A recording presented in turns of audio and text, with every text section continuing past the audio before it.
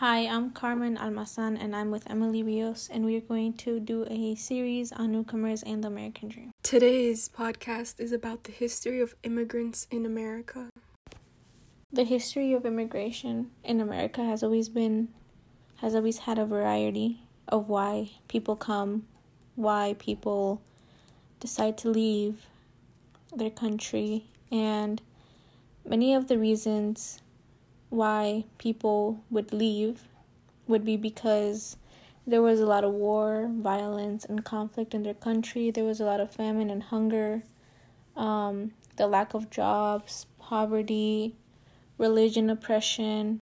For example, many Irish immigrated to the United States due to famine, and most immigrants were Africans that were forced into slavery. So that's kind of where the history of immigration in America started. And these immigrants were either arrive in Angel Island or in Ellis Island. And these two islands are very different.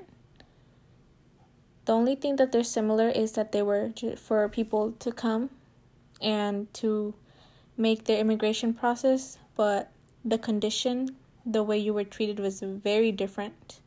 And one of the main differences was that the majority of immigrants that traveled through Angel Island were from Asian countries such as Japan, China, Korea, and in that island there were a lot of interpreters just because of the language barrier.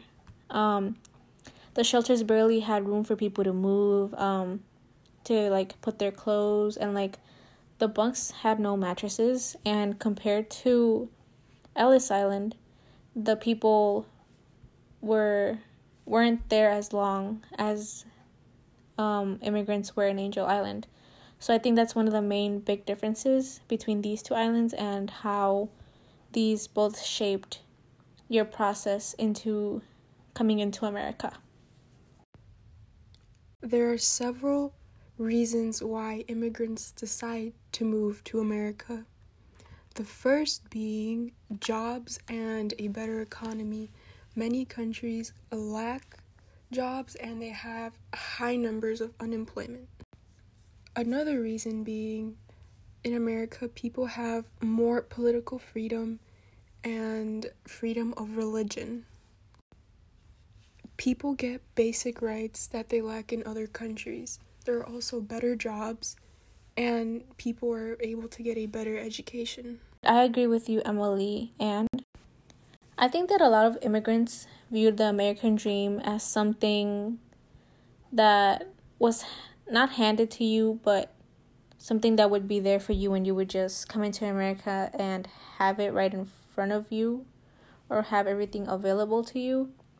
And how we saw in the excerpt of American Eye, we saw that this lady really struggled in America when she first came because she had this mindset that everything would be easy for her to get, but then she comes to America and she realizes that everything isn't as easy as people think it is.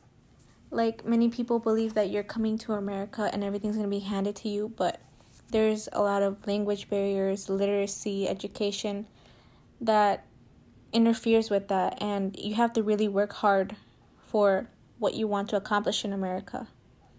And I think that another point of view from the American dream is how they see the Statue of Liberty. I feel like the Statue of Liberty brings a lot of hope to many immigrants because they see the Statue of Liberty and they're like, wow, she's saying there's freedom. We saw in the excerpt that she said, give me all your weaknesses or give me all your problems. And it kind of gives immigrants a sense of hope, everything's going to be better now. We're in this country where everything is better than from our native country. We're going to have a blank canvas. We're going to start over again, and it's going to be great.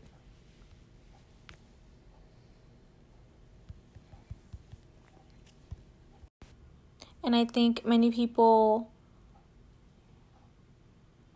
feel a sense of calmness now that when they would arrive to America, because like we saw in Amanda Gorman's The Hill We Climb poem, she said, "We are striving to forge our union with a purpose, to compose a country committed to all cultures, colors, characters, and conditions of man." And I think that this line was very interesting to me, just because it applies so well to the American dream and how people view it. Many people also see it from the point of view that they're not going to be discriminated. They are going to be able to express themselves. They're not going to be executed. They're not going to, just because they're a different religion, they're a different color, or a lot of stuff like that. And I feel like this poem really showed how people see our country as a country of hope, a country of new beginnings. They look at our country and they're like, I want to go there because I want to accomplish so many things that my native country isn't allowing me to do, or I want to express myself the way that I can't here in my own country, and America is the place where I can do it. And I think that is really good that many people see America as a country where many people can accomplish so many things and have a purpose.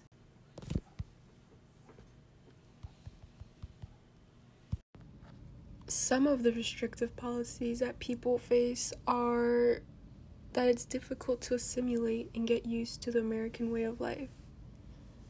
In many cases, people don't speak English or a common language that people know. They are also used to having a different type of government, and some of the people that arrive to the United States are extremely poor and have little to no money to start a new life.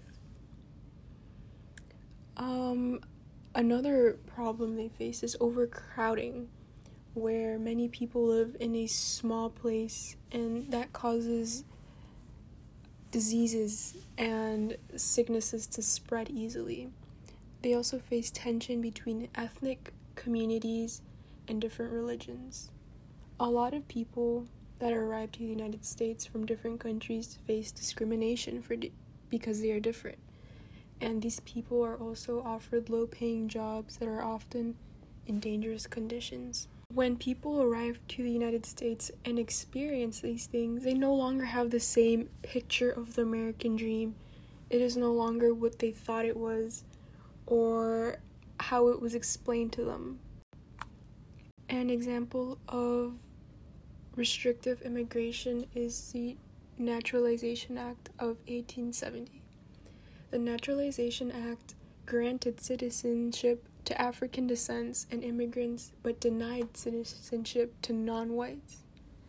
And this was specifically to Asian immigrants. A few more examples of restrictive immigration is the Chinese Exclusion Act of 1882. This act prohibited Chinese laborers from entering the United States.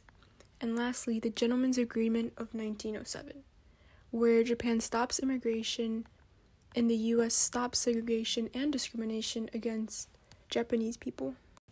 And we can see how the history of immigration is very important, simply because we get information on how it started, and what the conditions were of people when they were coming here, what they struggled to, what they saw America and the American dream as, and the struggles that they faced as they were settling into America.